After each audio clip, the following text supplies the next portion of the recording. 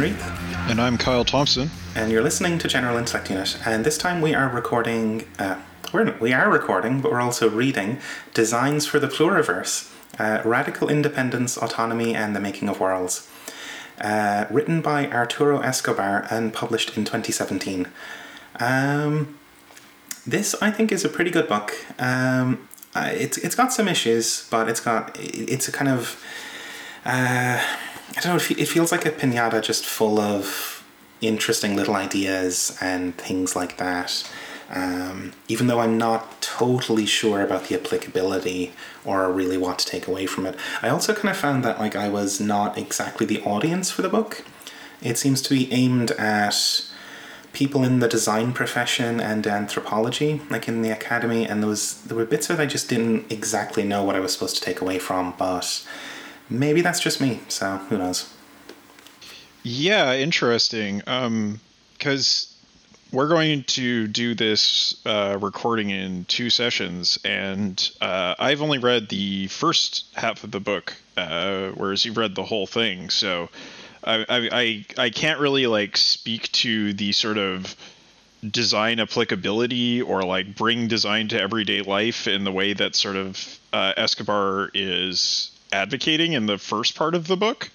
But I can see how, it's trying to sort of approach design as this kind of pervasive civilizational practice in contemporary society, from an academic perspective, but then also trying to make this relevant for practicing designers and for, activists who want to engage in design in everyday life. So it's kind of got a lot of intended audiences, but maybe because of that broad intention, it can kind of miss here and there because of it's just not really clear exactly who its focus is. Mm-hmm. I did find it to be very interesting overall, though. You're right. There's a couple of different things going on here, right? Some of it is a critical theory of design, and applying a kind of critical and political kind of lens to the practice of design. Some of it is kind of pitching design professionals on how their profession might still be relevant during the apocalypse, and imploring the design profession, partially imploring the design profession to come around to social responsibility and stuff like that, but also highlighting the ways that that's been ongoing, the kind of recent trends. Actually, a lot of the book is an account of various trends in the academy and in design practice. A lot of the book has this... And in activist practices as well. Yeah, and that's the other part, right, is speaking to activism and design for transitions and that sort of stuff. I guess in a way it's pitching towards why for activists maybe designers should not be considered class enemies necessarily.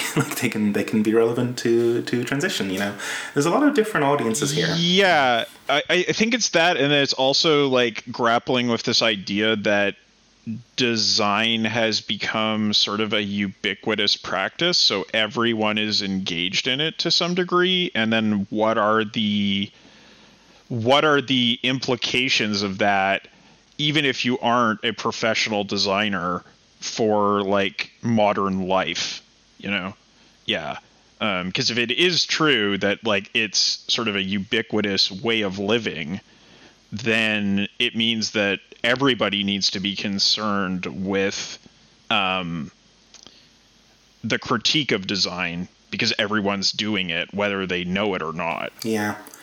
I guess in different parts of the book, it kind of...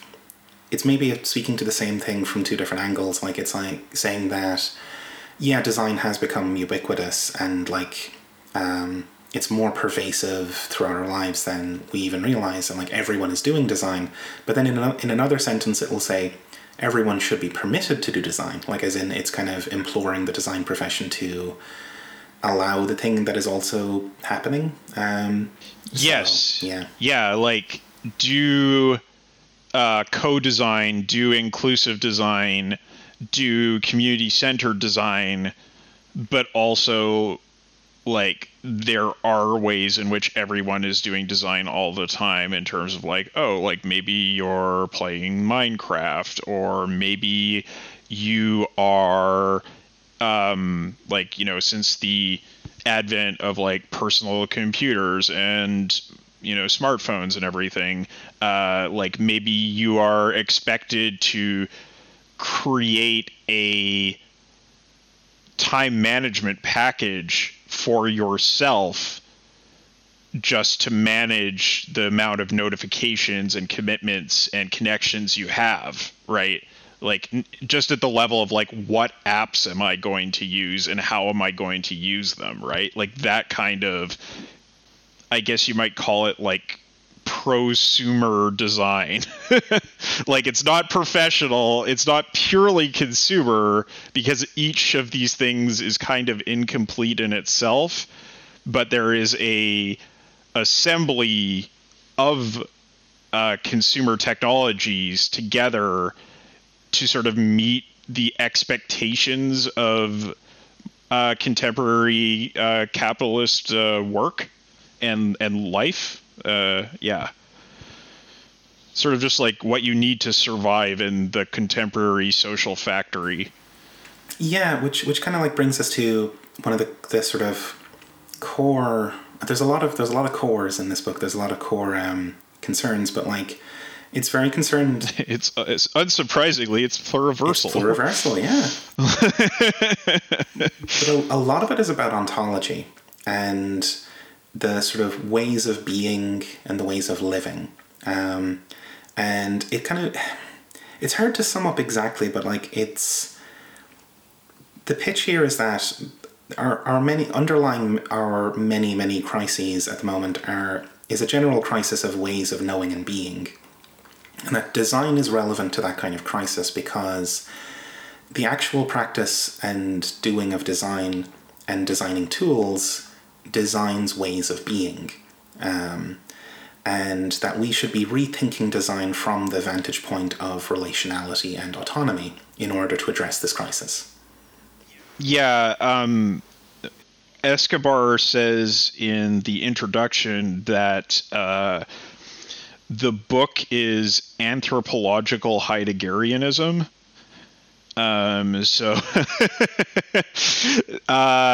So essentially, it's that Heideggerian concern with ways of knowing being technologically based and shaping the totality of modern life in really detrimental ways.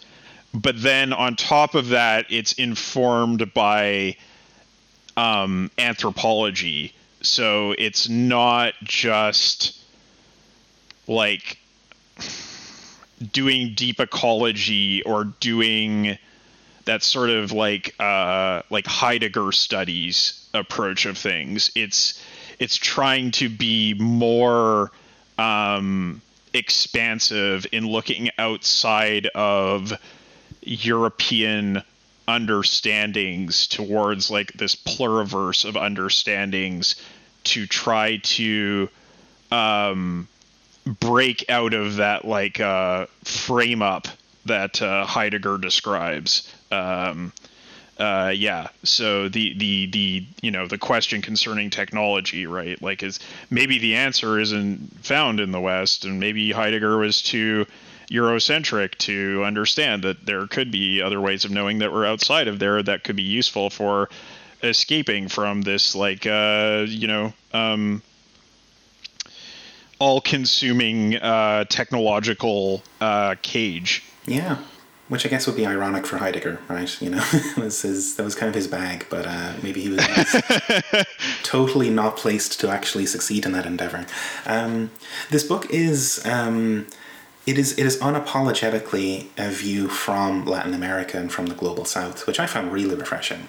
And it's able to kind of frame again this crisis of being as the crisis of the imposition of a sort of singular world from Europe and from capital and modernity and all these kind of things, capturing and flattening the entire world and kind of just deleting the kind of variety of life and all these vibrant traditions and these other perspectives that might be less destructive and less, frankly, suicidal than, you know, Eurobrain has become. Yeah, so like the side of this that was Heidegger inspired or Illich inspired was like super familiar to me from my time, doing philosophy of technology with Andrew Feenberg, because like in the field of philosophy of technology at the time I was studying it, everything outside of Feenberg's work was pretty much this kind of work, where it was very like granola, like I'm wearing my Birkenstocks in Oregon and like thinking about how like the modern world is just like so fucked up, man, and like I just need to hippie out and, you know, enjoy the trees and my beautiful rural life. So like that sort of very civilization critique, like the whole world is fucked from a spiritual and cultural level, as opposed to like, you know, the sort of like Marxist understanding of like materiality.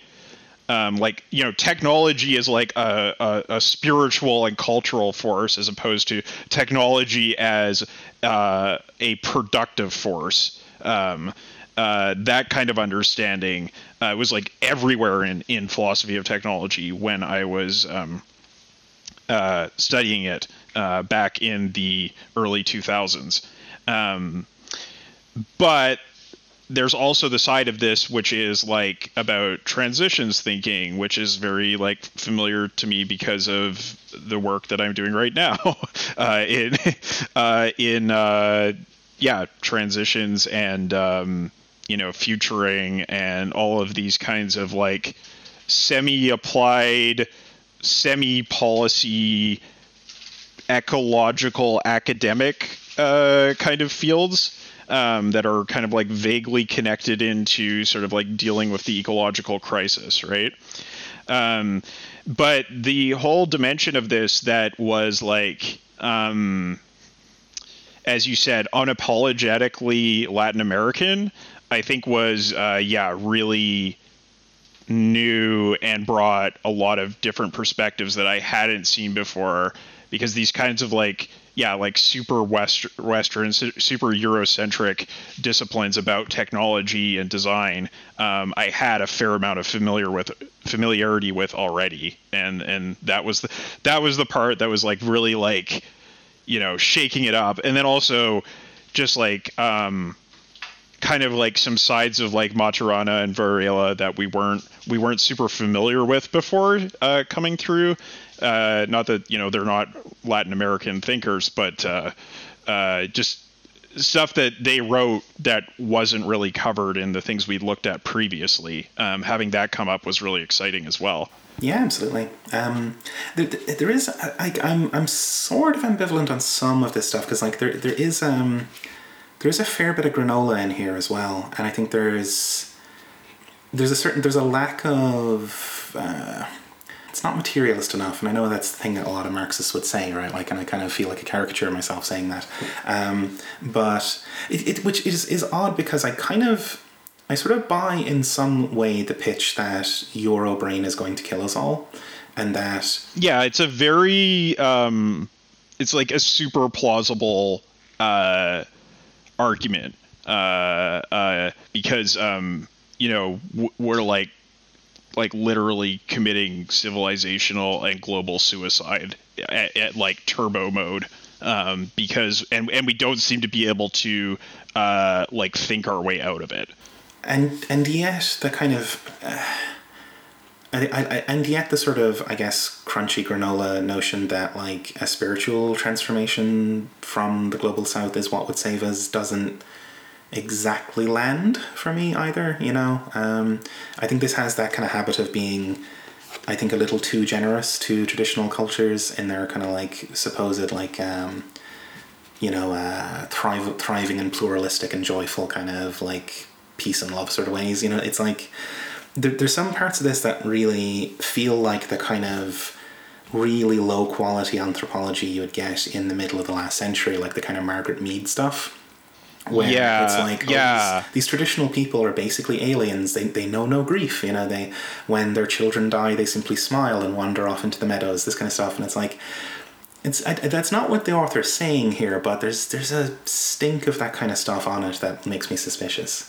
Yeah, I think a lot of it is that sources that he is drawing on in order to understand these Latin American movements and indigenous movements he's very much like taking the sort of like aspirational projections that these movements are making about who they are and who they want to be at face value, and saying like, in a way that's very like reasonable, because it's like, this is what they're aspiring to, and this is something that is quite different from what you would get in the European Western Academy. And so like, it makes more sense to listen to their aspirations than it does to get into the nitty gritty of like, okay, well, how does their society actually work from like a much closer observation in anthropological terms, right? Like, the project is interesting in itself, I guess is what you could say, but it does make me a little suspicious. The other thing about this that I think is difficult is there's a lot of like sort of like collectivism and communitarianism in this book, and anti-science. Like, I wouldn't. Is it anti-science? I would say it's generally anti-science, although it's not exactly anti-science. A lot of this stuff either looks really bad this many years into the pandemic, or it feels like it's reacting against individualism in a way that does not take into account the problems of communitarianism. Like, there's a lot of this where it's kind of like, you know, oh, the individual is like so atomized and they're out of touch with the world, and like they are, you know, incredibly destructive, and it can only relate to it in these really like toxic ways, and you know, as opposed to the community, which is so vital, et cetera, and like, you shouldn't think in an individualistic way. That's not the way that people think. People think as a community, et cetera, and it's like, well, yeah, but like, sometimes it's really good to think as an individual. Like, I understand that he's saying that like, the problem here is not that these dualities exist, but that they're very lopsided and overly privileged in one direction versus the other. But like, let's say that you are one of these girls that the Republicans want to make into a child bride, and the community around you is like on board with this project, and they are going to subject you to this oppression. If you have like a sort of like deep-seated individual sense that this is wrong, and that you need to get the hell out of there, like, that's a totally valid point of view, and disagreeing with your community is a good thing there. Or if you're like, if you were raised in a cult, or if you get sucked into a cult, and then, you know, you kind of have like that like feeling in your gut, like, this is screwed up and I should leave. Like, it's right to actually listen to that and act on it. And that's a kind of individualistic action that is actually very positive. So I feel like there's areas there where it feels like, in pushing back against the individualistic, scientific, rationalistic point of view, he may be providing a lot of ammunition to some pretty scary and horrible people. Yeah, I definitely got that same impression. Like, it was, some of this was kind of dizzying, because it's like, yeah, you get that impression that, like, okay, the most generous possible read here, you know, would be that, like, oh, he just means the good parts of communitarianism or whatever. But then there's always this thing lurking there that you're like, God damn, some of this stuff as you just read it is really actually kind of ugly. And it actually reminds me a lot of, it was a good couple of years ago, I went to a talk or a seminar or whatever given by Silvia Federici. You know, she was doing the usual thing of going on about, like, a lot of stuff similar to this, actually, like the need to, like, re-enchant the world, and, like, we're going to get the best kind of, like, ultra-feminist liberation by, you know, having deep ties to community and place and re-enchantment and yada yada and tradition and all this kind of stuff. And then in the question and answer section, somebody asked, like, well, that they relayed, like, their own life story, which was that they had grown up in the, like, really isolated islands off the coast of Scotland, like Orkney and Shetland, and that in their experience, like, those were communities that had very deep ties to place and deep traditions and great community bonds and all that kind of stuff, and it was a repressive hellscape, and that they had escaped from that environment to move to Edinburgh to, like, you know, live up the degenerate fucking Western modern lifestyle or whatever. And so it was basically like she was just providing a counterpoint to the whole of Federici's kind of thesis. And, like, you know, you seem to be saying that, like, this kind of re-enchantment and stuff is, like, the path to nice kind of lefty sort of liberation stuff, but in my experience it's just not. And Federici just didn't have an answer for that at all. Like, just totally didn't have any way of responding to that, like, oh no, these kind of things can just be really reactionary and ugly, and in fact, in our experience, they often are, and, like, there may actually be some big upsides to this whole modernity trick. Just didn't have much to say for it in response, and I thought in that moment it really undermined Federici's project in my mind. And there's a lot of that here too, right, where I'm not totally sure that the author would have an answer that was satisfactory to that kind of question. And, like, it's important for me as well, because, like, I mean, I grew up in a community that was also had great traditions and local bonds and shit like that, and I had to fucking leave, you know.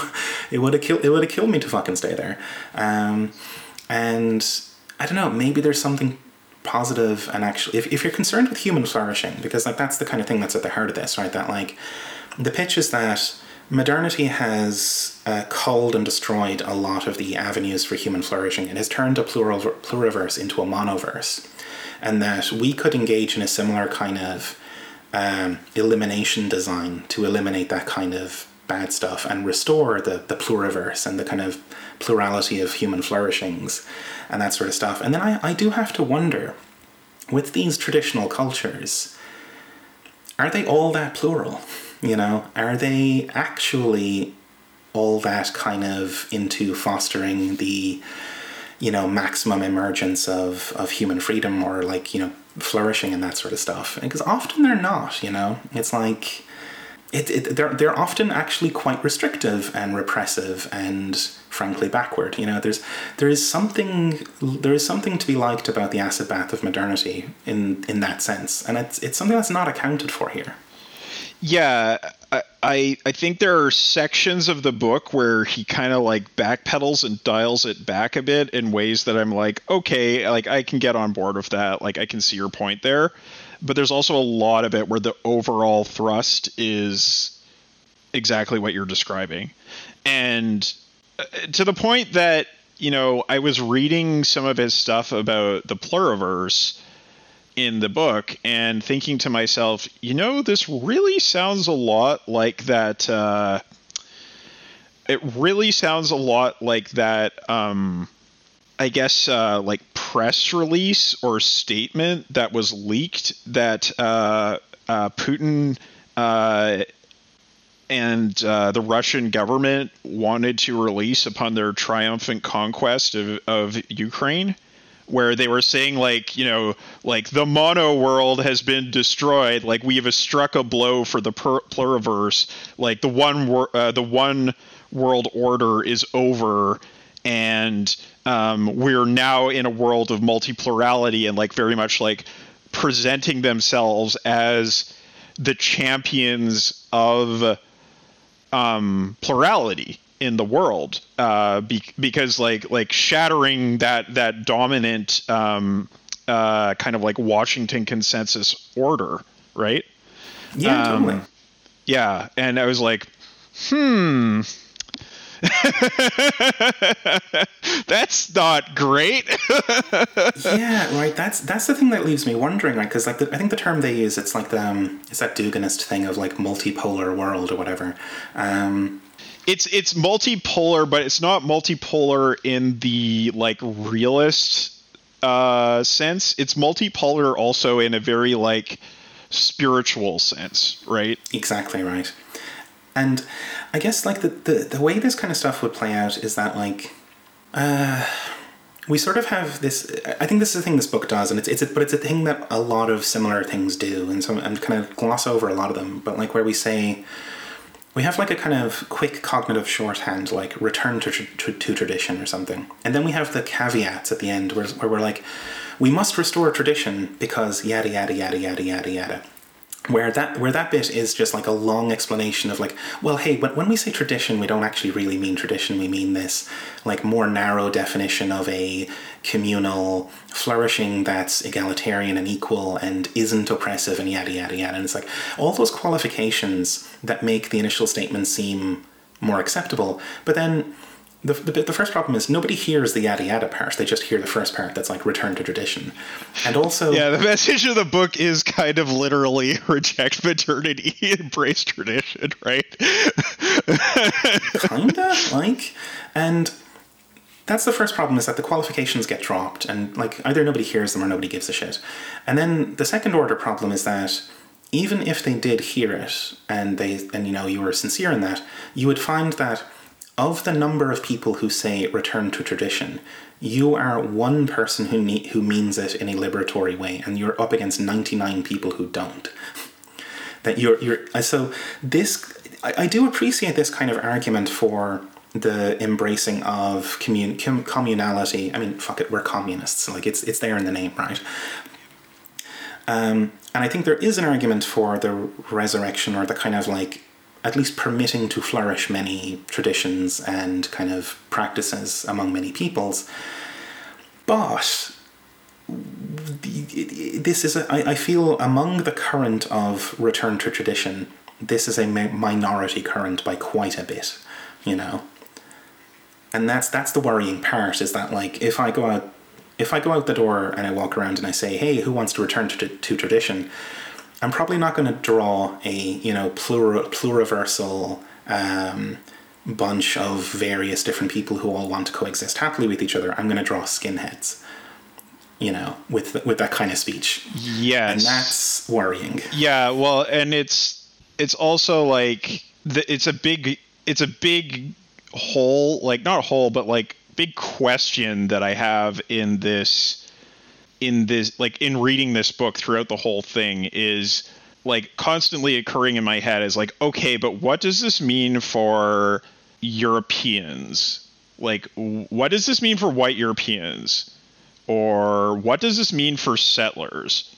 Like in the case of the the Europeans, like, yeah, like there's some parts of like, European traditions, like being here and like, hanging out and seeing stuff, like they're fairly innocuous. Like, you go get drunk and throw logs at each other or something, like, like these kinds of like rural sort of activities. Like it's fine. But then like we have a pretty negative experience with that like movement as a whole. Yeah, totally. Either in the sense of like, the fascist rejection of modernity, or the appeal to things like pan-Slavism or pan-Germanism, as like, you know,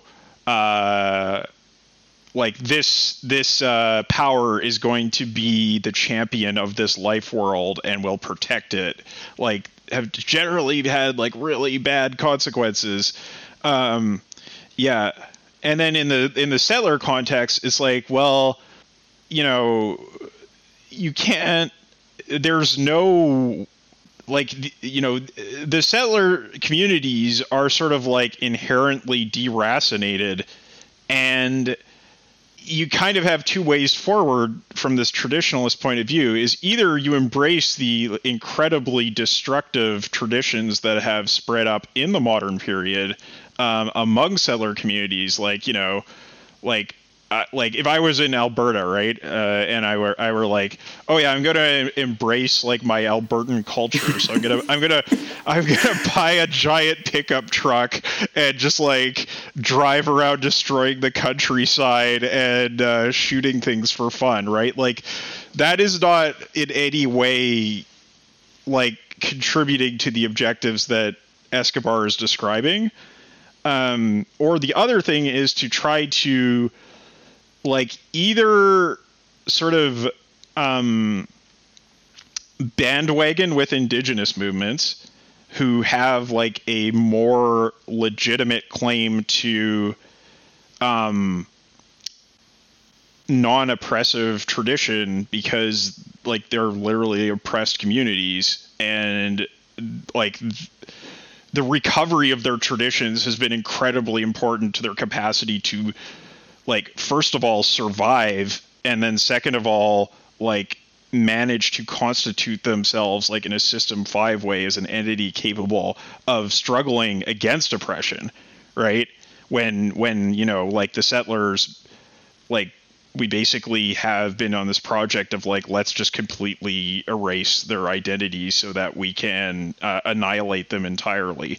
But doing that, you can't actually make that your own identity, right? Like you could be like, I like recognize the validity of your identity. I think it's awesome that you have this identity and that it is like helping you fight against oppression and that it's bringing you together in a way that like settlers really struggle to do, right? Like that's really impressive. It's a thing I've seen happen in Canada. It's tons of people on the left have been involved in this, but it doesn't solve the problem of like, where do the settlers fit into this framework? Because you can't just be like, oh, I'm just going to be like, I'm going to spend half the year, I'm going to spend 1/4 of the year doing British stuff. I'm going to spend 1/4 of the year doing German stuff, and then I'm going to do half the year I'm going to be Dutch. So I'm going to have 3 traditions, and I'm going to celebrate them all equally by having just like a pastiche identity that has nothing to do with my live context. There is a very short, I think it's basically a paragraph, almost at the very end of the conclusion, where he says that like,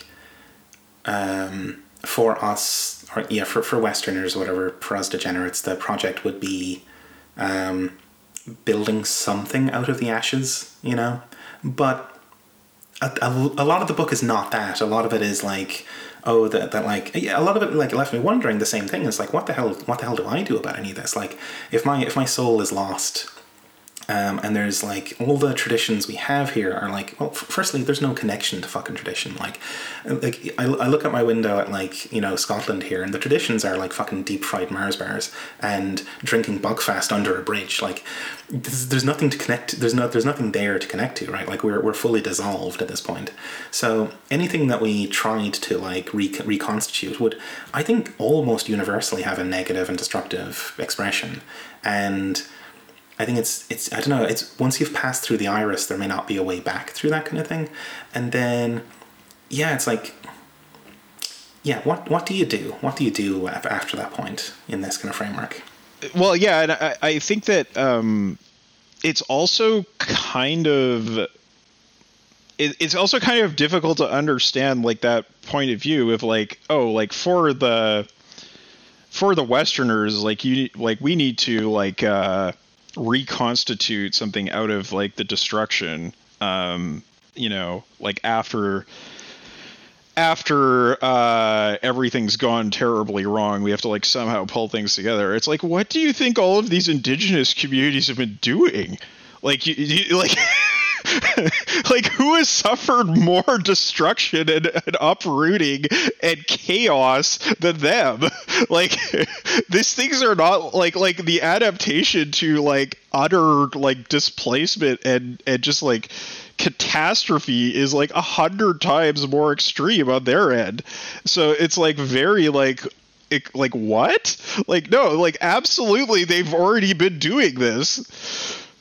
That's why they have these proclamations about like, constituting themselves as movements that are aspiring to a better way of life that is like rooted in some kind of commonality that they can hold on to.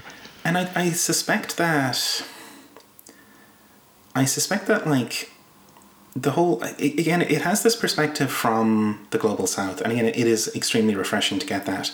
However, I sometimes worry that the author might have misidentified something about this dynamic, that like the reason why you find more, I guess traditional cultures or whatever, and a plurality of them in the global south is that they have been exposed to the acid bath later, and that it's, you're looking at it through time dilation, right? Like this, it's like a redshift. It's like you look at Westerners or whatever, or like people who just live in Britain or the US now, and you're seeing the aftermath of the acid bath. When you look to people in Brazil or whatever, you're seeing that process still in progress. And like, but if you were to put your bet, put a wager on the direction of travel, it's probably not generally towards the reconstitution of traditions. They're probably going to end up like us sooner or later. Well, I mean, I think there's a couple of things there. Like the first thing is that like I don't know if it's really true that there is a time lag, because as he sort of points out in this book, the development of Europe and whiteness is like contemporaneous with the colonization and disruption of the rest of the world. And those things are like, it's part of one process that is producing differential outcomes, right? So like you don't get all of these characteristics of modernity without having imperialism, colonialism, massive exploitation of resources in the periphery, huge environmental destruction, et cetera, et cetera. So like I think that, he sort of talks about how like the category of modern is problematic because it's identifying us as existing in a different temporality than them, when the reality is that this is actually a co-evolving process. That and the temporality never actually broke apart. It was one temporality that built different worlds. So that I think is part of the issue here. And then the other one is that I guess he's trying to say, like, if you look at it from like a development perspective or a modernism perspective, it does seem that like we will all go through the acid bath, but that's not really desirable. And also, if we do that, we're all dead, right? Like, so it's not that it's like impossible, but if you follow the logic of developmentalism to its conclusion, given what we know about like our material sort of metabolism with nature, that is death. We're all going to die. So yeah, I think that there's, I guess it's just a thing of like simultaneously being like, okay, we don't want to engage in that kind of like median, like I will use these people as my straw man to argue against some other people in the academy I don't like methodology, but then also not just like completely give up on any kind of plurality coming out of those communities, because like we recognize that yeah, they actually are evolving societies and cultures, and in a way that is intimately tied to the way that we exist as well. Yeah, so I think with you're quite right that the temporality thing is an illusion, but I guess what I meant more was that like from the perspective of like what do we do as people not of the global south is more like that the experience of being deeply saturated with Eurobrain, it like leaves you in a very different ontological state than the people in the global south who can at least retain a kind of resistance to the imposition of that. Yes. That they have a tradition, or they have whatever traditions they have that they can contrast with the imposition of the acid bath, whereas we're soaked in it and all that kind of shit is gone. And what do you do aside from synthesize something totally nuts, out the back of it? Yeah, like literally like new age thinking, right? Basically, I mean, and like, look where that went. But like, this is kind of core to what the author's point, like that, like, it's a crisis of ontology, and that it's a crisis of like ways of being and ways of thinking about the way we are. That like the ontology that we carry around with us informs. It's such a bedrock and a baseline for further action that it matters extremely, right? Like, and that this is related to design, right? Like in designing tools and situations, we set up our ways of being, which then influence our ways of thought, which influence our ways of building further things, and so on and so forth. So that like, and this is where like throughout the book he's kind of contrasting the modernist, dualist, rationalist ontology versus the kind of pluriversal, connectivist, like relational ontology. And that like if you approach the world like Eurobrain, where you have an ontology which presumes individual hermetic individuals first, who then secondarily relate to each other and form networks, whatever, and these beings are primarily separated from nature and then they come into contact with nature afterwards. That informs a whole way of being and a way of thinking about being and a way of rationalizing our way of being, our way of like talking to each other about our way of being, that is totally different from if you had a like the various indigenous peoples and scholars that he quotes here, a way of thinking that is primarily about the like network of relations in nature and about relations in communities then producing personalities afterwards, and that kind of connective way of being. So that's I think that there's a lot to that. I think that's something I definitely agree with, but it's not evident really from the book like what you're supposed to do about it if you're stuck in Eurobrain. And it's also not evident entirely that the indigenous peoples necessarily have it all sorted out, that like that they don't have their own kind of repressions and perversities that would not need to be shaken out as well. Right, because it's like it's just not considered here in any way. Yeah. Yeah. And also like there is a way in which working from this binary of like the one Western culture versus the many other cultures makes it very difficult to examine in any kind of useful way, right? Because it's like it's kind of erasing the differences in the West and then homogenize, or and then like maybe either exaggerating or kind of also erasing the differences on the other side of the binary everywhere else. Definitely, right? Yeah, and like that's super important because like another sort of way I struggled with this is that like I mean even just in the introduction he's pulling together Ivan Illich. He's pulling together a bunch of stuff. He's pulling together like Latin American feminist thought, and it's all about the patriarchy and capital and Cartesianism and all these kinds of things, right? Like that, and the one world system. They all get kind of globbed together, and it's reminiscent of the problem that you get in feminism sometimes, where we all kind of know what the patriarchy is as like a cognitive shorthand, but if you glob everything under the patriarchy, you start to get these kind of like, it erases too much in many ways, and it like, you can end up with rather perverse kinds of feminisms that fall out of it, like I mean, because it's a hot topic right now, but the kind of trans exclusionary stuff comes out of that thing of like, well, the patriarchy is bad, all men are patriarchs, and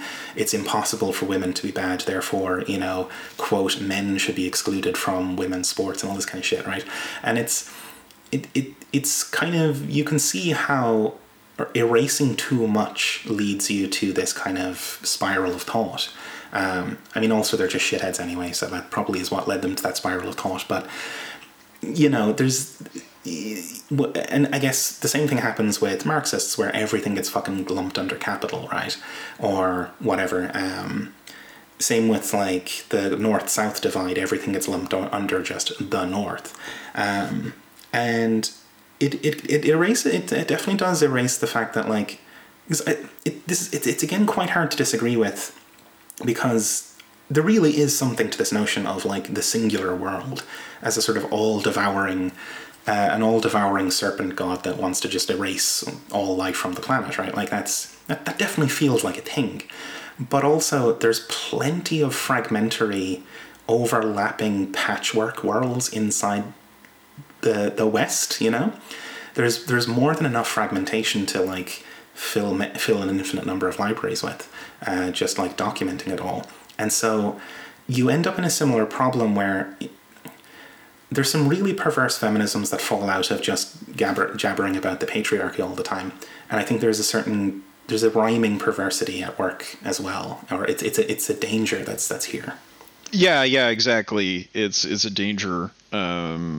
Well, you see it kind of like in sort of like that really knee-jerk anti-imperialist politics, right? Or it's just like, well, you know, it's against it's against empire, so it must be right, you know. For sure. Just leafing through the introduction here, there's one bit that stood out me as actually quite a nice framing. Was it sounds like we're super critical. Well, we are actually, but there's a lot of good stuff in here too. It's just we need to talk about the bad stuff too. But one of the good things that stood out to me is that these like defuturing effects of the one world capital system versus the necessity of recovering futures and futuring as a verb, as an action to counteract, because like capital does this thing where it just like culls and erases potentialities and just like smashes and flattens the space of possible things that could happen, and it defutures, it robs us of our future. It's a double whammy. It fucks you up now, but it like sets you up to be fucked up tomorrow again. And yeah, I mean that's like entirely what like the research group I'm involved in at work is working on, in terms of futuring, and plurality of futures, and kind of rescuing some kind of like room for maneuver within that imaginary of the future, right? As opposed to just, well, it's just going to be the same thing forever. And no matter what evidence there is that this isn't going to work, it is still the case. Yeah, really important, and definitely needs to be informed by a lot of different perspectives, because even just like at a basic level of necessity, it's incredibly difficult to do, because there's just so much inertia you're fighting against, right? you need every resource you possibly can to have a different imaginary. Yeah. Yeah, and I like I get that kind of stuff a lot where it's like, I mean, we make a lot of hay of like saying that like another world is possible, and like, you know, the history is contingent, right? Like it's not a deterministic system and stuff. But then the state of things right now feels super fucking deterministic, doesn't it? Right? Like where it just feels like the possibility space has been culled to almost zero, and it's like on the one hand you believe that like things can change and be like that human action can modify the future, but also it sometimes feels like it's not quite the case. That's dizzying and weird to live out, you know. Yeah. You feel like you're constantly struggling against the weight of, or just the inertia of this whole project that we're caught up in. But yeah, I guess like I think we can look into some of these chapters, maybe just to have a sort of a brief discussion about the particularities of them, right? So the first chapter, Out of the studio and into the flow of socio-natural life. So this is specifically about design, right? Yeah, it's about cultural trends in design practice. So it's an account of all these little threads that have been developing in the practice of design that like gesture in the direction of this this thing. Yeah, and we sort of see like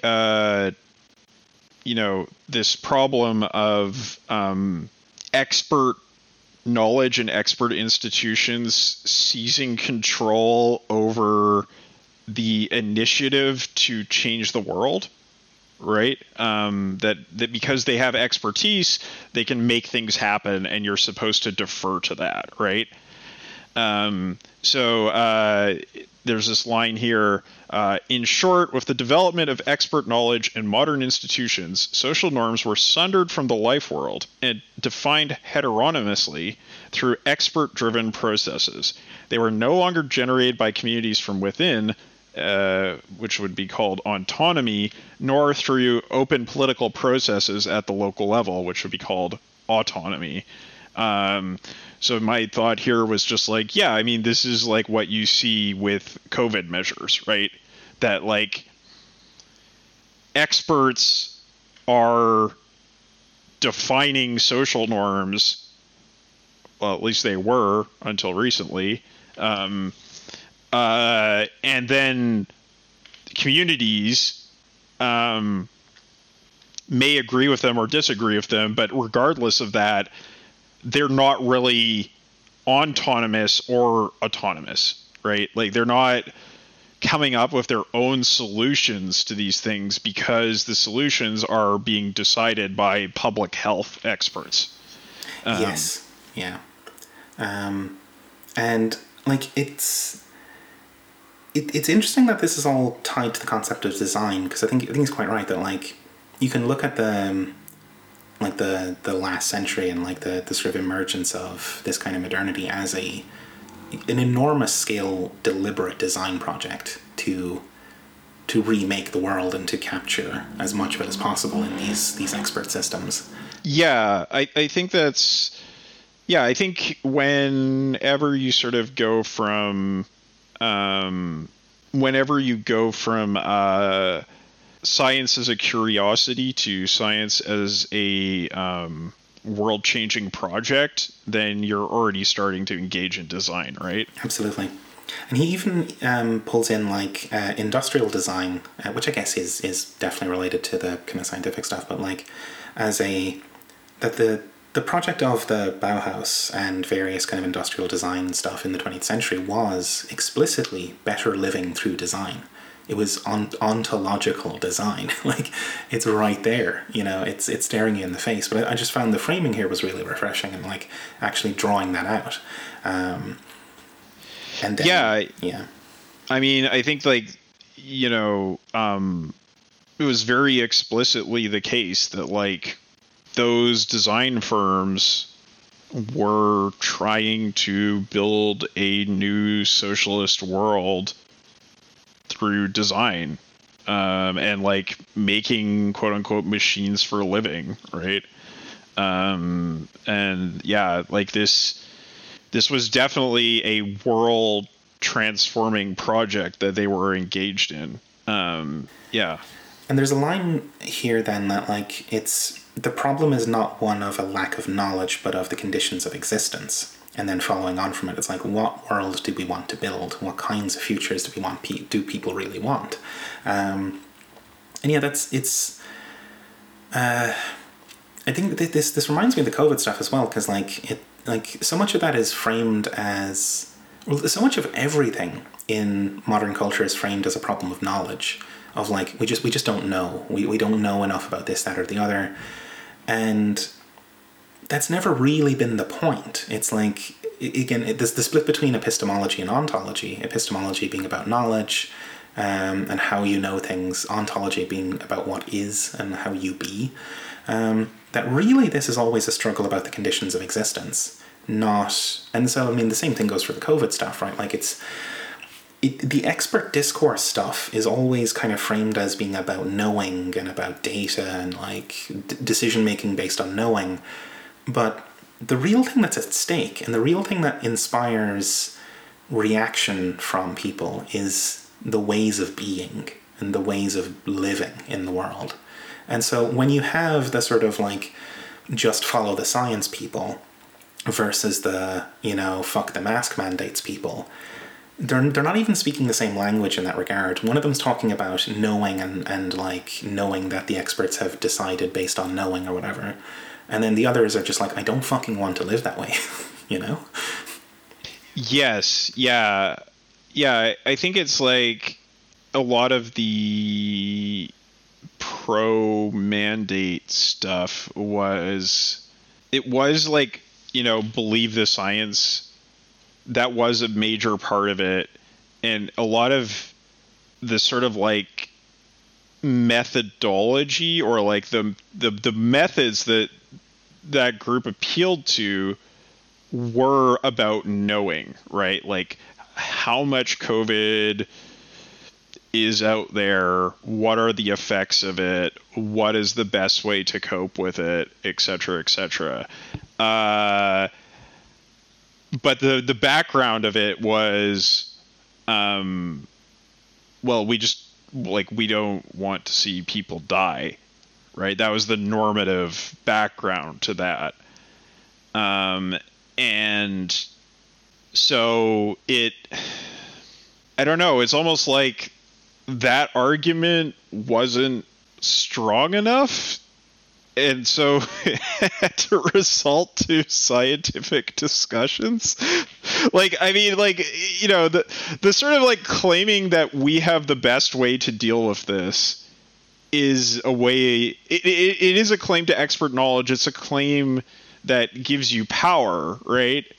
But there also was like a sort of motivation there that was about, at the very least, risk management, which I think is what people found so infuriating, was that like you're living your life according to like risk management, and that's a horrible way to live. But there was also a very like humanitarian claim behind that, which is like, if we don't do this, a lot of people are going to die, and it's going to be the most vulnerable people. So again, I feel like it's a thing where it's like, it's not purely what he's describing here, but the process he's describing is important to the way it played out, right? Well, I think there's also, it's again just riffing in something that he's also describing elsewhere. I mean, this book has that kind of holographic quality that Marx and Nature did, where it's like every paragraph contains the entire book somehow. So it's hard to actually talk about locality of arguments. But the modernist kind of ontology and like way of being is often also highly insensitive to the kind of conditions it sets up after. Like, so you do have the humanist motivation, okay, and like that's good stuff, like trying to save people, trying to not have civilization collapse because of an illness. That's all wonderful. Then you have the expert knowledge and discourse and the sort of argument from knowledge and the kind of justification via knowledge. But then, and I think that, I mean, I'm not against mandates. Like, I think this stuff has largely worked as best as it could have been expected to, even though it's also been a catastrophe. But, like, it's preferable to having, you know, the morgues be totally overflowing permanently, and, like, you look out the window and realize you haven't seen the bins be collected in 3 weeks, you know, because everyone's dead. It's preferable to that outcome. But then you still get this kind of thing where those interventions based on this kind of knowledge and understanding then set up living conditions that are just intolerable, and the system doesn't seem to be sensitive to that fact. So one example from recently is that, like, in China at least, they have pretty severe lockdowns right now, and they've got things like cancer patients are not being treated because they're hospitalizing everyone who has even the mildest case of COVID, like the sniffles. And that's a kind of objectively insane outcome, even though it was motivated by a humanitarian concern and had this expert discourse and like justification for it. The conditions of living, the like way of being that it generates is kind of bizarre and like not viable in the long run. So that's a kind of perversity that's characteristic of modern thought, right? Like that it's kind of concerned with these like knowledge justifications, and the justification of actually living is at best a secondary concern, or is often not really a concern at all. Yeah, it's very much that so-called non-relational way of thinking that he describes, right? That like I can think through, you know, I can identify this virus that is highly lethal and highly infectious, and I can assess the danger that it poses to people, and based on that I can make plans about how to deal with it. But my consideration is kind of like limited to people in the abstract, methods in the abstract, and the virus in the abstract, right? So it's that like and then like you make a policy to change the situation and then follow the plan, right? And so it's like very like monodirectional, right? Like the deliberating subject, the experts make a deliberation, they come up with a plan, and then they act upon it. And it's kind of like the logic is if we stick to this rational plan as best as we possibly can, regardless of the other consequences, then it will produce the best outcome, because we have studied the matter, we have studied the virus and its effects on public health as rationally as possible. Mm-hmm. It's highly Cartesian, like extremely. Yeah. Whereas the author here would argue for, and I mean that there's a section titled this, design as a situated and interactive practice, so that the better way to actually handle all this is for the design agents to be embedded in the system and to be reactive with these like deep feedback loops, which is not what we have, right? Like we have the Cartesian expert like floating in the clouds solution. We don't have this deep embeddedness. I mean, we don't even really have basic feedback of like, hey, your plan didn't fucking work, maybe stop doing it. Like even that basic feedback loop is broken.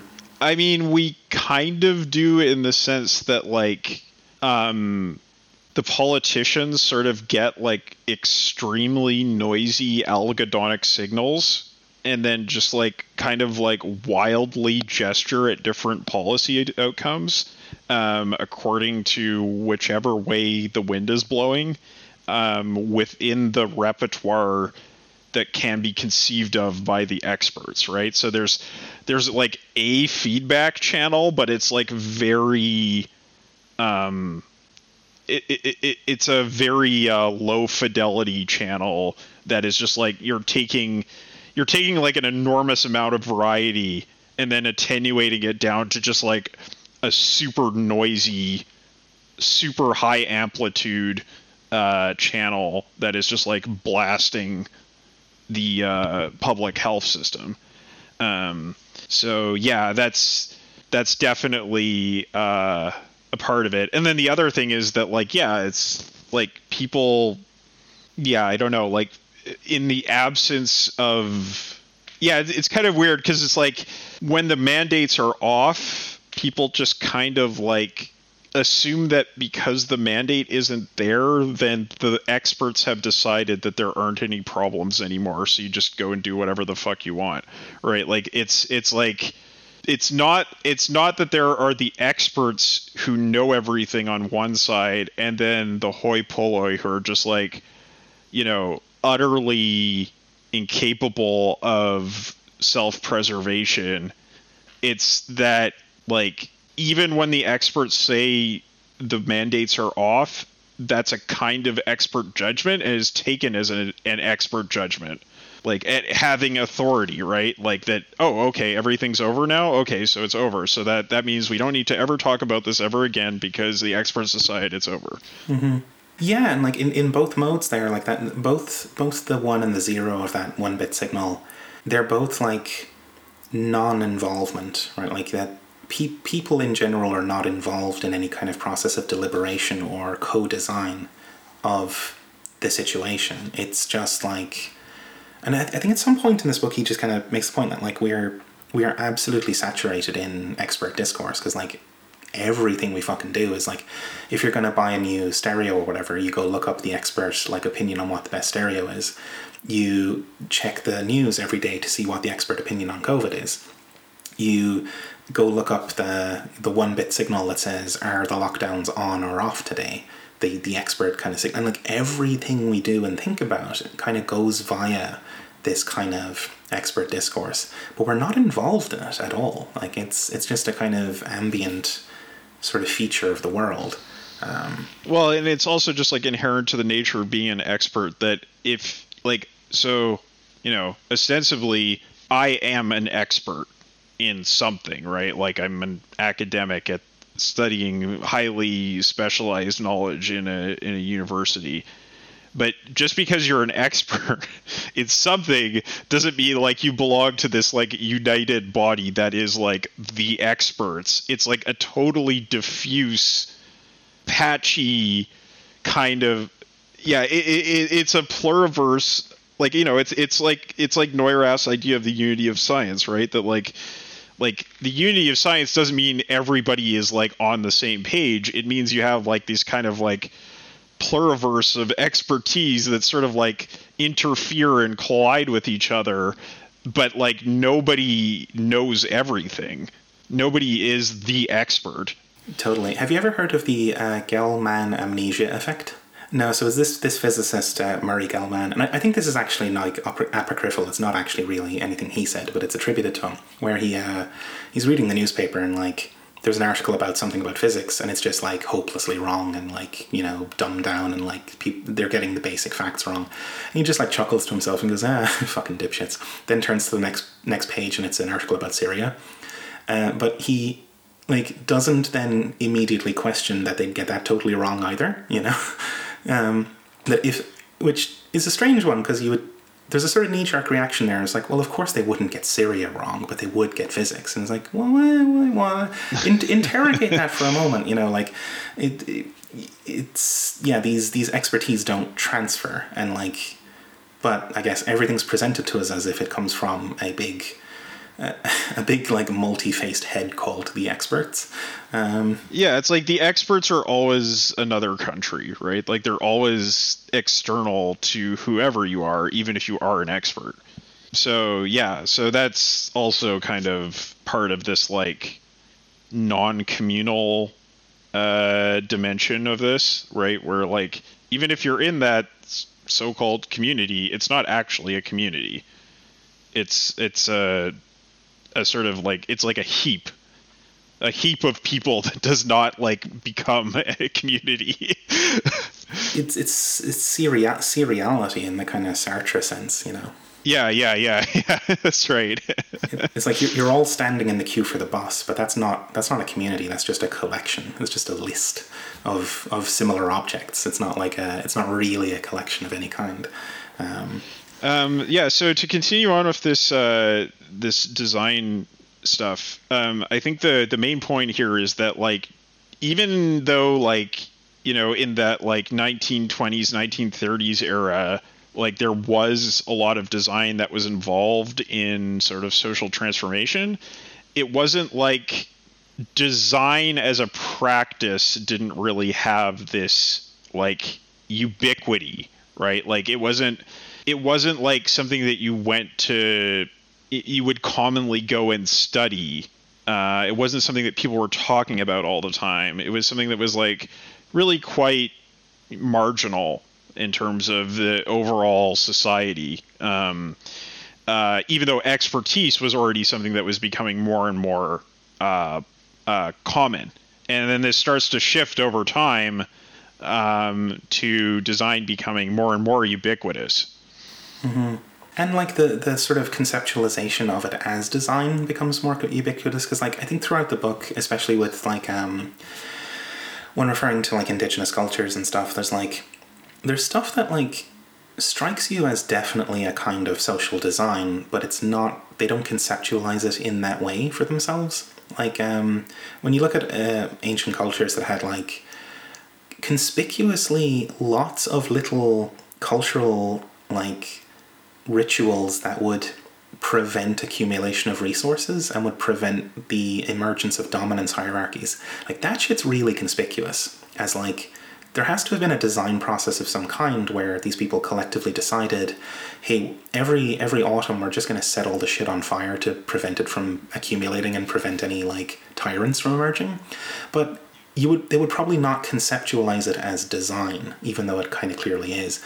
And there's that kind of like imminent, lived, direct kind of design of our own lives that happens, that then gets formalized and becomes more of a thing where like, oh, look at that thing, it's design. Look at that fucking thing we've been doing all along, that's design too, you know? Yes, right. It's like the label and the practice sort of like Katamari style just like accumulates practices onto itself and becomes larger and larger. So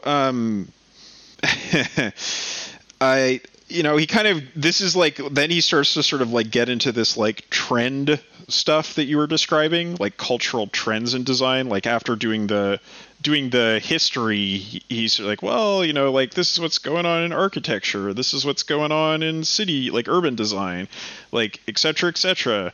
I guess we can just kind of like, I don't know, cherry pick some things that were interesting here because it's kind of what he's doing anyway. I think like one thing that was like ridiculous to me was like he was like he's talking about architects, and he says the lack of a deliberate discussion of capitalism and globalization does not mean a lack of awareness of their importance, as much as indicate that architectural discourse gets at them in other ways. It's like, no, that's it's completely wrong. Like, this is totally ridiculous. Because, like, if you go back to that sort of like Bauhaus era, architects were talking about capitalism all the time. Like, the reason they don't talk about capitalism and globalization is because they work for capitalist patrons. Like, they're making bank. That's why they're not talking about it. Okay.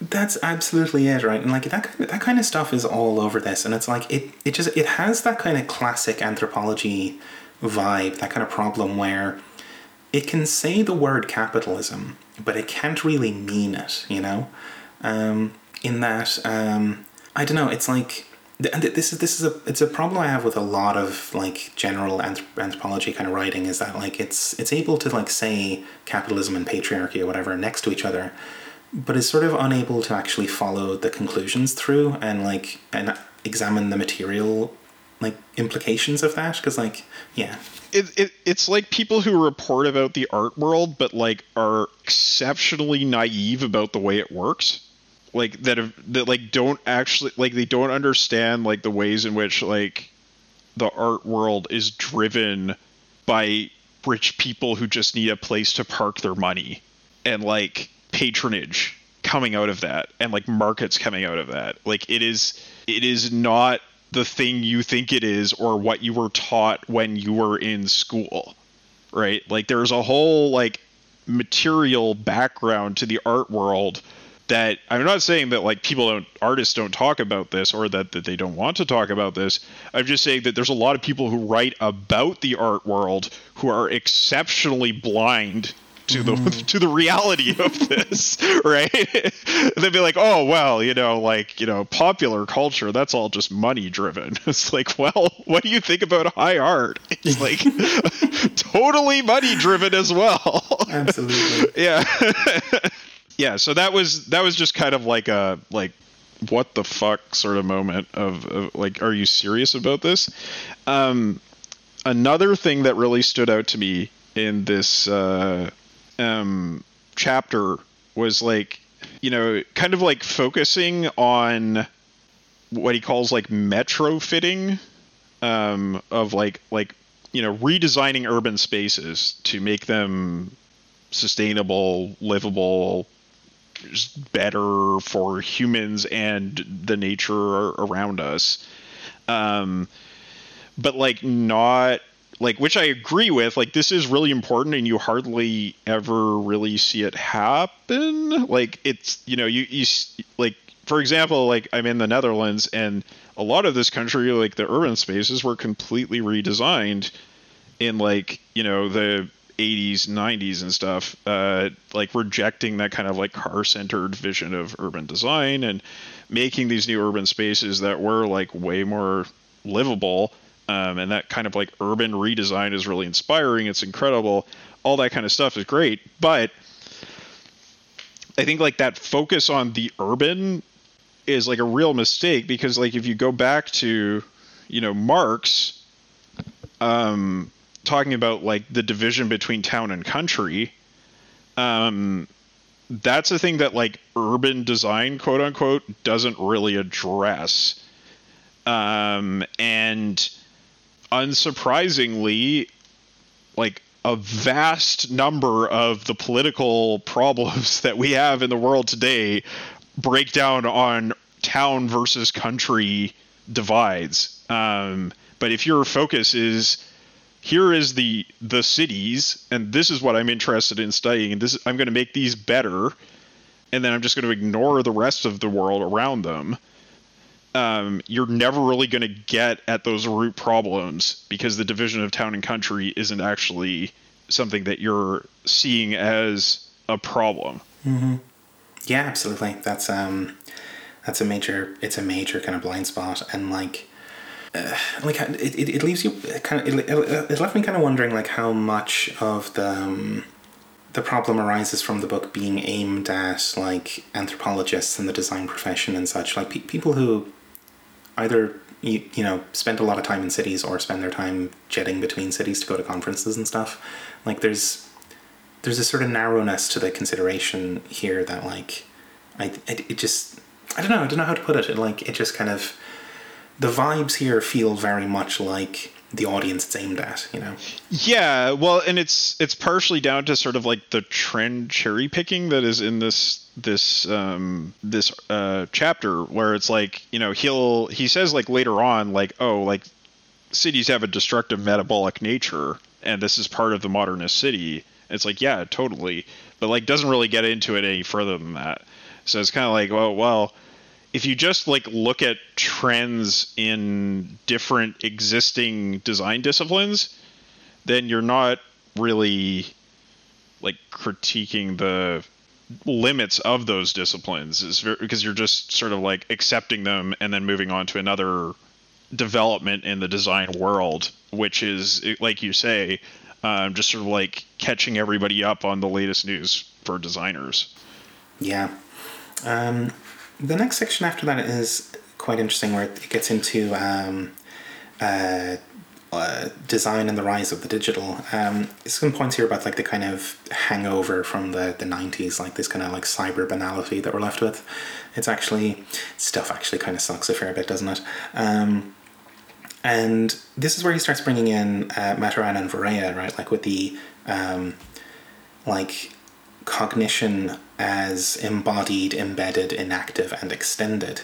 And that like this is becoming a bit more of a thing, right, in that kind of field of considering the digital, that like or even just considering the kind of geopolitical and material substrate of cyberspace, like he's bringing in Benjamin Bratton's notion of the stack, this like mega structure that is below this kind of like shiny facade of like HTML and fucking JavaScript or whatever. Yeah, and I mean this stuff is all like really important to sort of like moving towards that like non-modern point of view that like we saw in Pickering, or that is often like brought up in this book. Like I feel like, you know, moving towards biology as a paradigm as opposed to like signals processing or physics is an important way in which like the style of thought that we have now has changed since the 90s, like in a very big way. Like what is seen as valid, like, you know, like moving from like the linguistic turn of the mid 20th century to where we are now with like this ontological turn. Biology as like a paradigm is like super important to that. And the way that it was used to rethink computing. Yeah.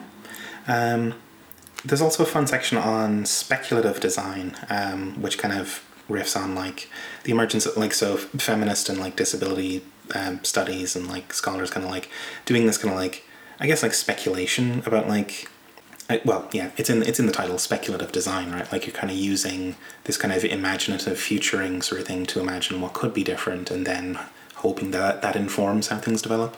Yeah, I mean, it's kind of like if I think about, you know, this is something I do sometimes, like I just try to think about like, okay, what would it, like if I take in my head the social model of disability, right? Where, you know, disabilities are not inherent to people, they're sort of like effects of social sorting of who is valid versus who is not, right? Like people are rendered disabled by their environments because like priorities are made in design decisions and economic decisions. So if I take that model as like valid, and then I think about like, well, what would it take for me to like feel like I wasn't disabled? That I can kind of imagine a future out of that, right? And then so that's basically speculative design. Yeah. Another example I can think of is like I'll never be able to dig up the exact reference, but it was something along the lines of a like the construction of some sort of housing block or whatever. And the thing that was different about this is that like the actual people, it was for public housing, and the people who would actually occupy it, almost universally single mothers, were consulted on like the design of it, and it's like, oh yeah, like put all the kitchens facing the back, like the central courtyard, so we can watch the kids play, you know, while we're washing up and that kind of shit, which apparently had never occurred to the architects before that, because that would be fucking ridiculous, you know. But like obvious kind of stuff like is like, and it's like it's a fairly light kind of speculation, but like, hey, what if I could like both keep an eye on my kid and actually like take care of the house, whatever, is one of those lightweight speculations that leads to a good outcome. Yeah, exactly, because it's like often, like almost always the case that social housing design has nothing to do with the occupants of the social housing. Right. So then we move on to talking about ecological design a little bit.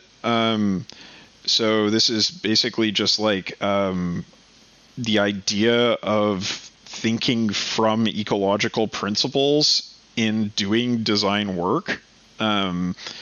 So the mentions that like this book by Ian McHarg Design with Nature, published in 1969, was sort of like the founding work of that, but it took decades later for it to like really take off. And I mean, arguably still is like a very niche thing, right? Like, like you don't see a lot of this in sort of like your typical buildings that you see constructed or around you. But yeah, it's becoming more of a trend, right? And then we have living systems theory. So this is the idea of seeding all socio-natural systems with diversity and creating resilience through intelligent webs, building on the self-organizing potential of natural and social systems. Which is like, you know, when he gets into this kind of stuff, I'm like, yeah, absolutely, of course, like that's what we want to see in the world. Of course it is. Yeah, like you know, we have an incredible dearth of these kinds of systems in the world, and we absolutely desperately need them. And I don't think it's even a matter of serious controversy anymore. It's just a matter of, oh well, like, you know, maybe in your like fantasy world, like, we could deal with these pressing ecological issues, but yeah, you're some kind of dreamer, Kyle. Like, it's your fantasy world in which not everyone dies. Yeah, like yeah, it's like, oh, somebody doesn't want us all to die. Woohoo! How special are you? So yeah, I mean, this sort of gets into like his critique of economics that he makes like later in the book, which I think is actually like well, it's not really his, but the one that he brings up is actually really astute. So yeah, that's a good point. And then he talks about the defense of an entire way of life, a mode of being, knowing, and doing. And I was just kind of like, well, yeah, getting back to that conversation we had before of like, well, like, is this like going to be like defending the boomer way of life, like the boomer way of being, the boomer way of knowing, the boomer way of doing? Like, see, I have a funny feeling though that like that's just not in the consideration here. Like, yeah. This has that kind of flavor of stuff where it's like, oh, here's a thing that's good. Oh no, hold on, you misunderstood me. It's good when brown people do it, it's bad when white people do it. You know, that sort of thing. Yeah, because like there definitely are boomers who are defending the boomer way of life in a very vociferous way that is like, yeah, basically means we all die. And like, if that's the case, which it is, then what the author's getting at is, well, it can't just be the general defense of a plurality of ways of life and the way, like, that, I don't know, ways of life are inherently good or something and should be defended. And if that's not the case, then what is the book about? You know, it's like that kind of thing where something we were talking about earlier, and there was a point that escaped me, but like there's all this stuff in here that's like framed as defense of tradition, defense of ways of life, but then if you pull at it, it's not really about that at all. Like, it's about autonomy and flourishing or something. And it's like, well, it does the defense of ways of life and the defense of tradition actually lead you towards flourishing? No, it's that Federici stuff again, basically, that, like, you know, if you're concerned for the co-flourishing of human beings in peace with each other, and you propose that you're going to do that via upholding traditions, then you point out traditions that don't do that. You know, it's like, well, what was the point of the tradition? Like, is it a surrogate model, basically, that, like, here's this thing that's desirable, here's this other thing that seems to halfway embody it, and we're going to emphasize the second thing as a surrogate for the first. That's what I worry about here, is that tradition and that kind of communality is a stand-in for the actual desire, and it might be mistaken to kind of put the emphasis there rather than on the relationality. Like, if you want relationality, say you want that, rather than saying, I want tradition. Oh, but I only want tradition that does relationality well, you know, that kind of thing. Yeah, I think it's like a Mott and Bailey fallacy, is something very like that. Yeah, like, where it's like, you know, the, like, let's, you know, talk about flourishing and plurality and variety as, like, you know, the Mott position, and then the Bailey position is the, like, reject modernity, return to tradition. The weird quasi-reactionary sort of stuff, and then once you get called on that, you can fall back to the, oh well, no, actually, I don't mean reactionary stuff. I just mean the good kind of relationality, you know. For the listeners who are not familiar with that analogy, like a motte and bailey is a type of fortification that was pretty common in Europe, where you have a like a castle or something, like a solid fortification that's then surrounded by a small town or hamlet, and then it just has wooden walls around that. And the idea was that there's a sort of maximal extent of the fortification that's like includes the weak walls, but then if you're actually under attack, you fall back to the inner strong walls. And so it's that in argumentation, it's where you take up a kind of extreme position that you can't actually defend, and then when you're called on it, you fall back to a more defensible sort of inner version of it, but that like you don't acknowledge that you're actually dropping something. Whereas those peasants were left to die, you know, in those things.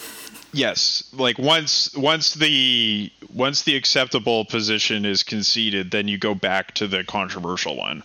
Exactly, right. And that's, and in what we're calling out here is that this like return to tradition stuff is the more controversial but much weaker claim, and that the appeals to just relationality and like the co-flourishing of human beings is like that's not contestable. That's fine, you know, but that's a much smaller thing than the thing that's actually being put forward. So there's a switching back and forth that's happening here, I think. Yeah. So then he talks about the vexing question of the relation between design and the making of deeply unequal, insensitive, and destructive social orders seems to remain design's own wicked problem. Like, wicked problems are like a sort of term of art in design, where it's they're just kind of like these very complex system sort of things, right? Like that they can't be reduced down to a simple problematic that can be analyzed and solved. So, it's like, well, design can't design itself out of the problem of design producing, destructive and unequal orders, right? I think that, like, that's fair enough. Like, if you look at it from, like, say you're a expert who is a designer, you're not going to solve the problems of capitalist conditions of labor through that, like, expert domain of design that you're involved in. You have to, like, break out of that silo in order to actually address that level of problematic. Even if there is, like, a design dimension to doing that, it's not like your expertise as a designer that will get you there.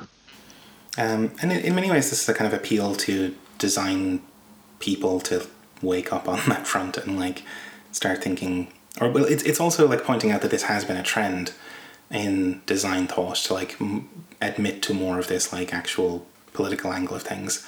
But it also does read as a kind of imploring. It's like, hey, maybe think about this stuff a bit more. So I think, like, there are just a handful of other little things that were interesting to me, but I'll just it's so, like, disparate, this section, like, very so like much. Here's another thing that's interesting, here's another thing that's interesting, here's another thing that's interesting. Like, it's like hard to really summarize because it's just like a laundry list of interesting developments in design. But I think the core of this is, as we've been describing, like, this Cartesian rationalistic approach to design is, like, through the trends that he is documenting here, is being overcome, and is becoming, like, design is becoming more plural, is essentially what he's arguing for. Like, look at all these ways that this is happening, so, like, clearly my argument has some legs, right? Mm-hmm. Yeah, I mean, it's we've found fault with some of it, but a lot of it is just kind of like, oh yeah, that is an interesting idea. It's like a quote or two here and there that's being brought to the surface.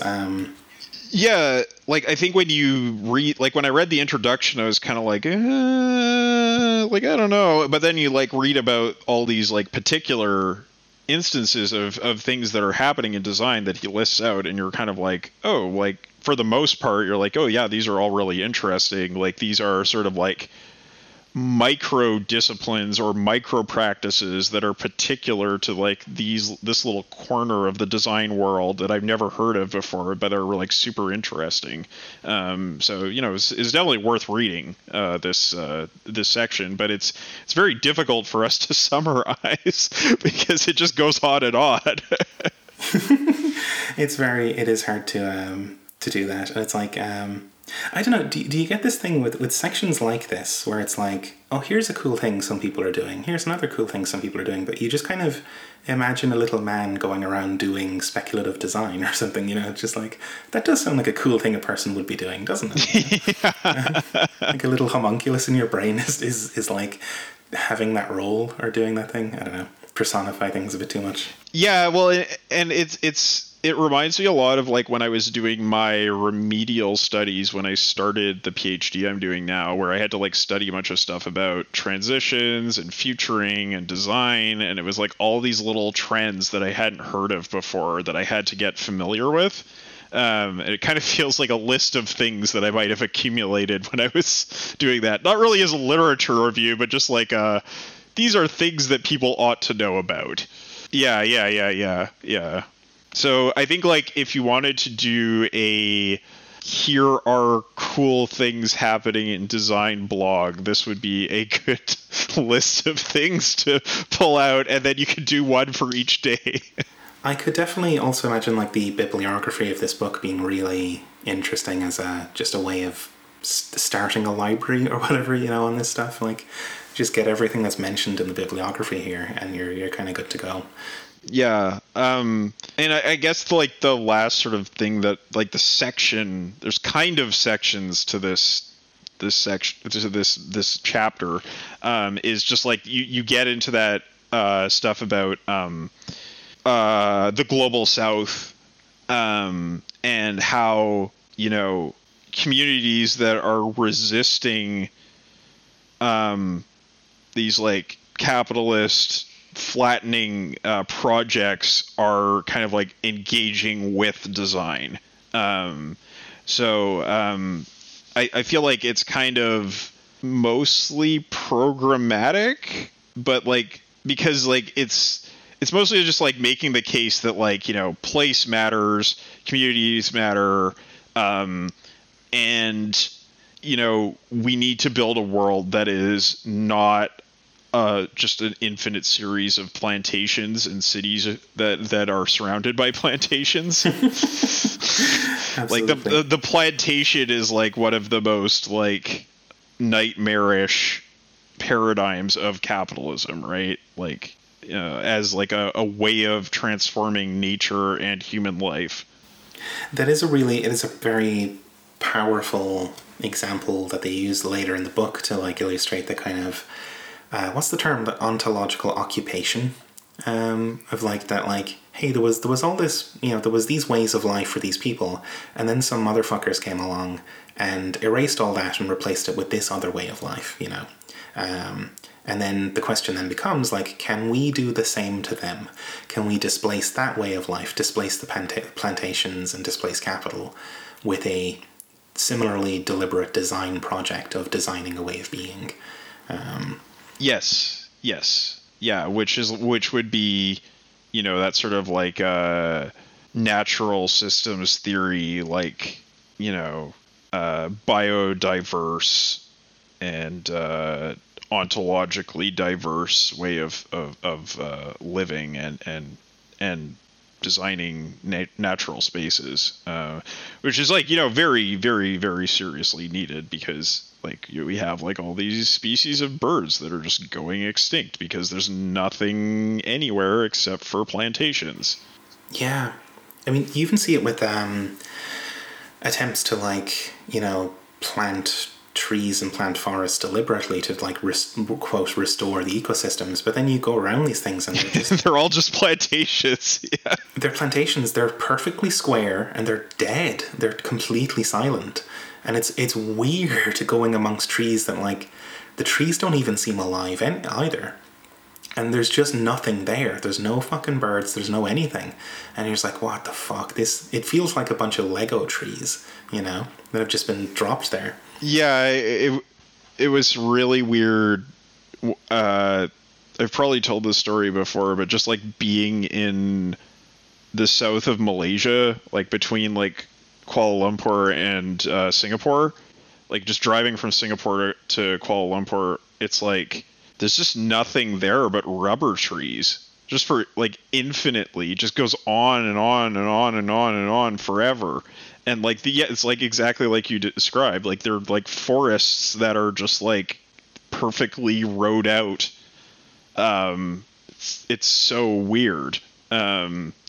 Whenever you run into one of these, like I guess some people might like call them natural spaces, but they don't feel like it, right? When we say natural spaces, I think what we really mean is like biodiverse spaces, right?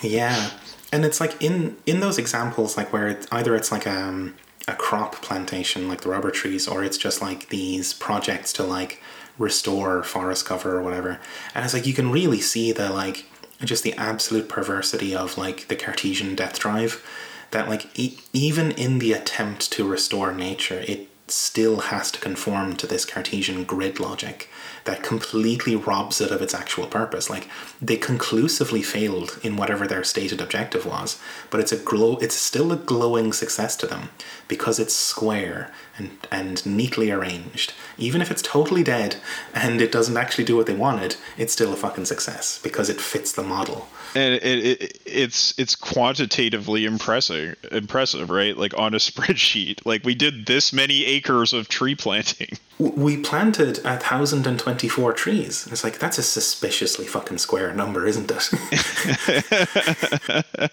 Yeah. Well, first we planted 4 of them, then we planted 16, then we planted 32, and then 64, and Yeah, 128. exactly. And it's like, God damn, guy, like maybe there's something wrong with your thought process if that seems good, you know? Yeah.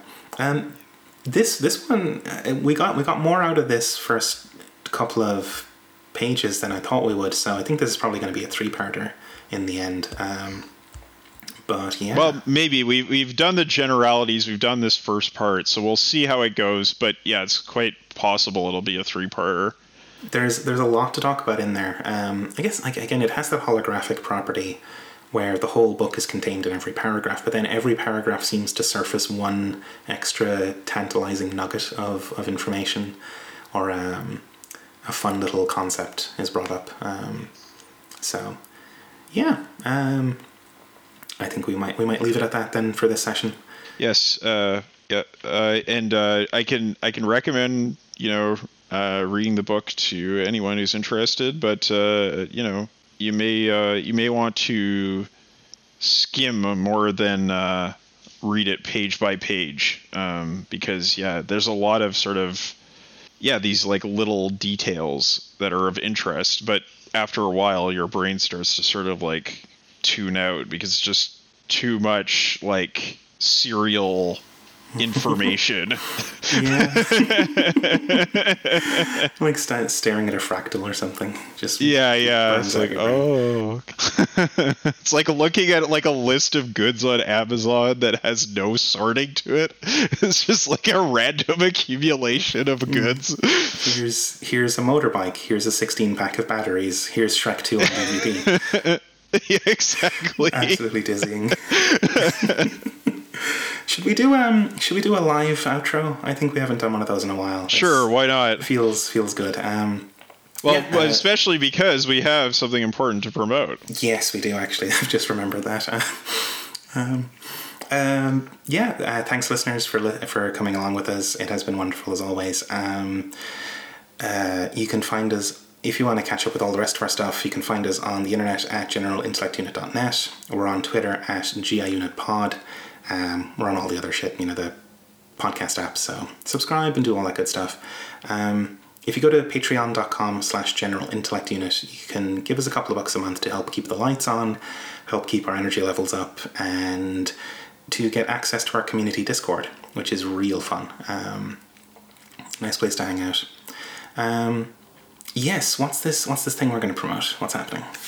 Yes, well, our colleague and also friend on the network, the Emancipation Network, Tom O'Brien, has a new project that he's working on as a sort of result of the reading group he's been doing on the fundamental principles of, is it Communist Production, I think is the name of the book?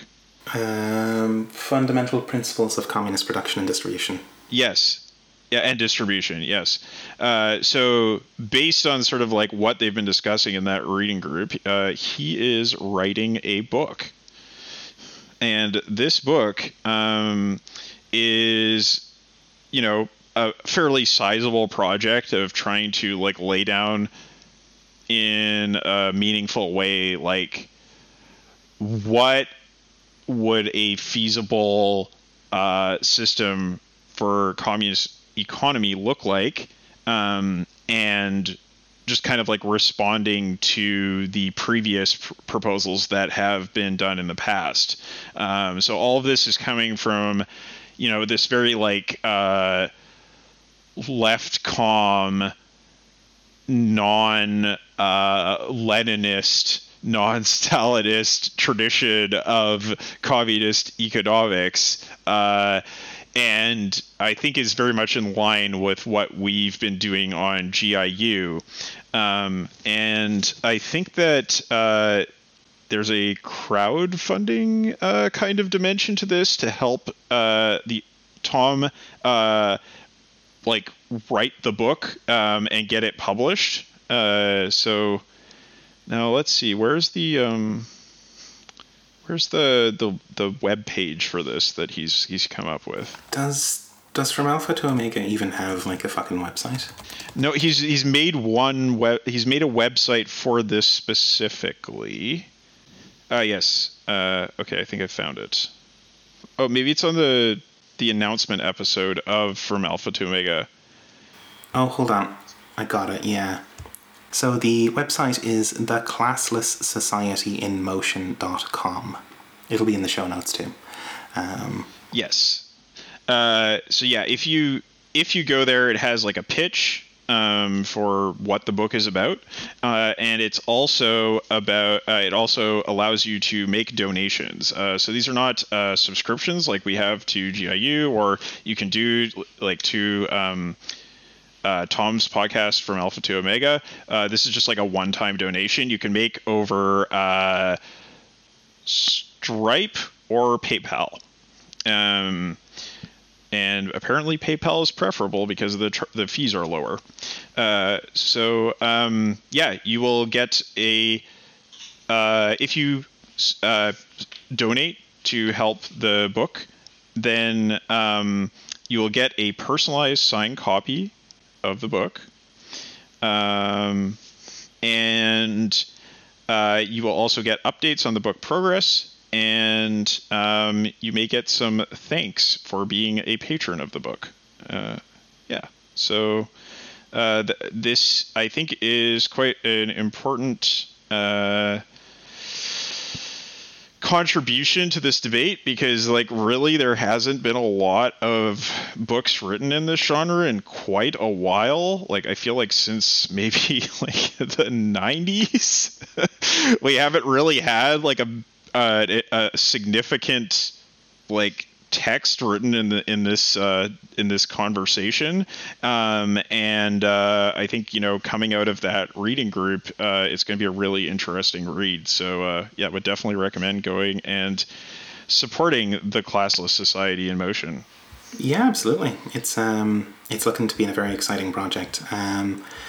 It's also, they have a really good font on that website. What is it? IBM Plex Mono. I love that font. That is very good. That's a fabulous font. Big fan of that one. I knew I recognized it. Yeah, check out the good fonts. And I should also mention, I should just mention as well that Tom does have a co-author, just not somebody that I'm personally well acquainted with. Name is Donald Costello, and has been a participant in the reading group over there. That's a fun series. Definitely go check out that podcast as well. Are we left comms? Is Emancipation a left comm network? Should we get into Bordiga? Not exactly. If you follow the like doctrinaire definition of what a left comm is, I don't think we are exactly that. But do we have sympathies there? I mean, it kind of fits, you know? Yeah, it kind of fits. It's weirdly the closest thing you could plausibly come up with, I guess. That's good fun. Oh, yeah, also check out the rest of the Emancipation Network. The website is emancipation.network. Yeah, good folks. All fabulous shows. We need to get some of them back on again soon for more reading. Yeah, anything else? I think that's the main announcement. If you want, a full rundown on the whole like conception and the concept of it, Tom did a announcement episode on his podcast from Alpha to Omega that I thought was just going to be like, hey, we're doing a book, but no, it's actually like quite a detailed discussion of what the concept is, and it's really interesting. So I would recommend going and checking that out, as well as contributing to the campaign. Mm-hmm. Absolutely.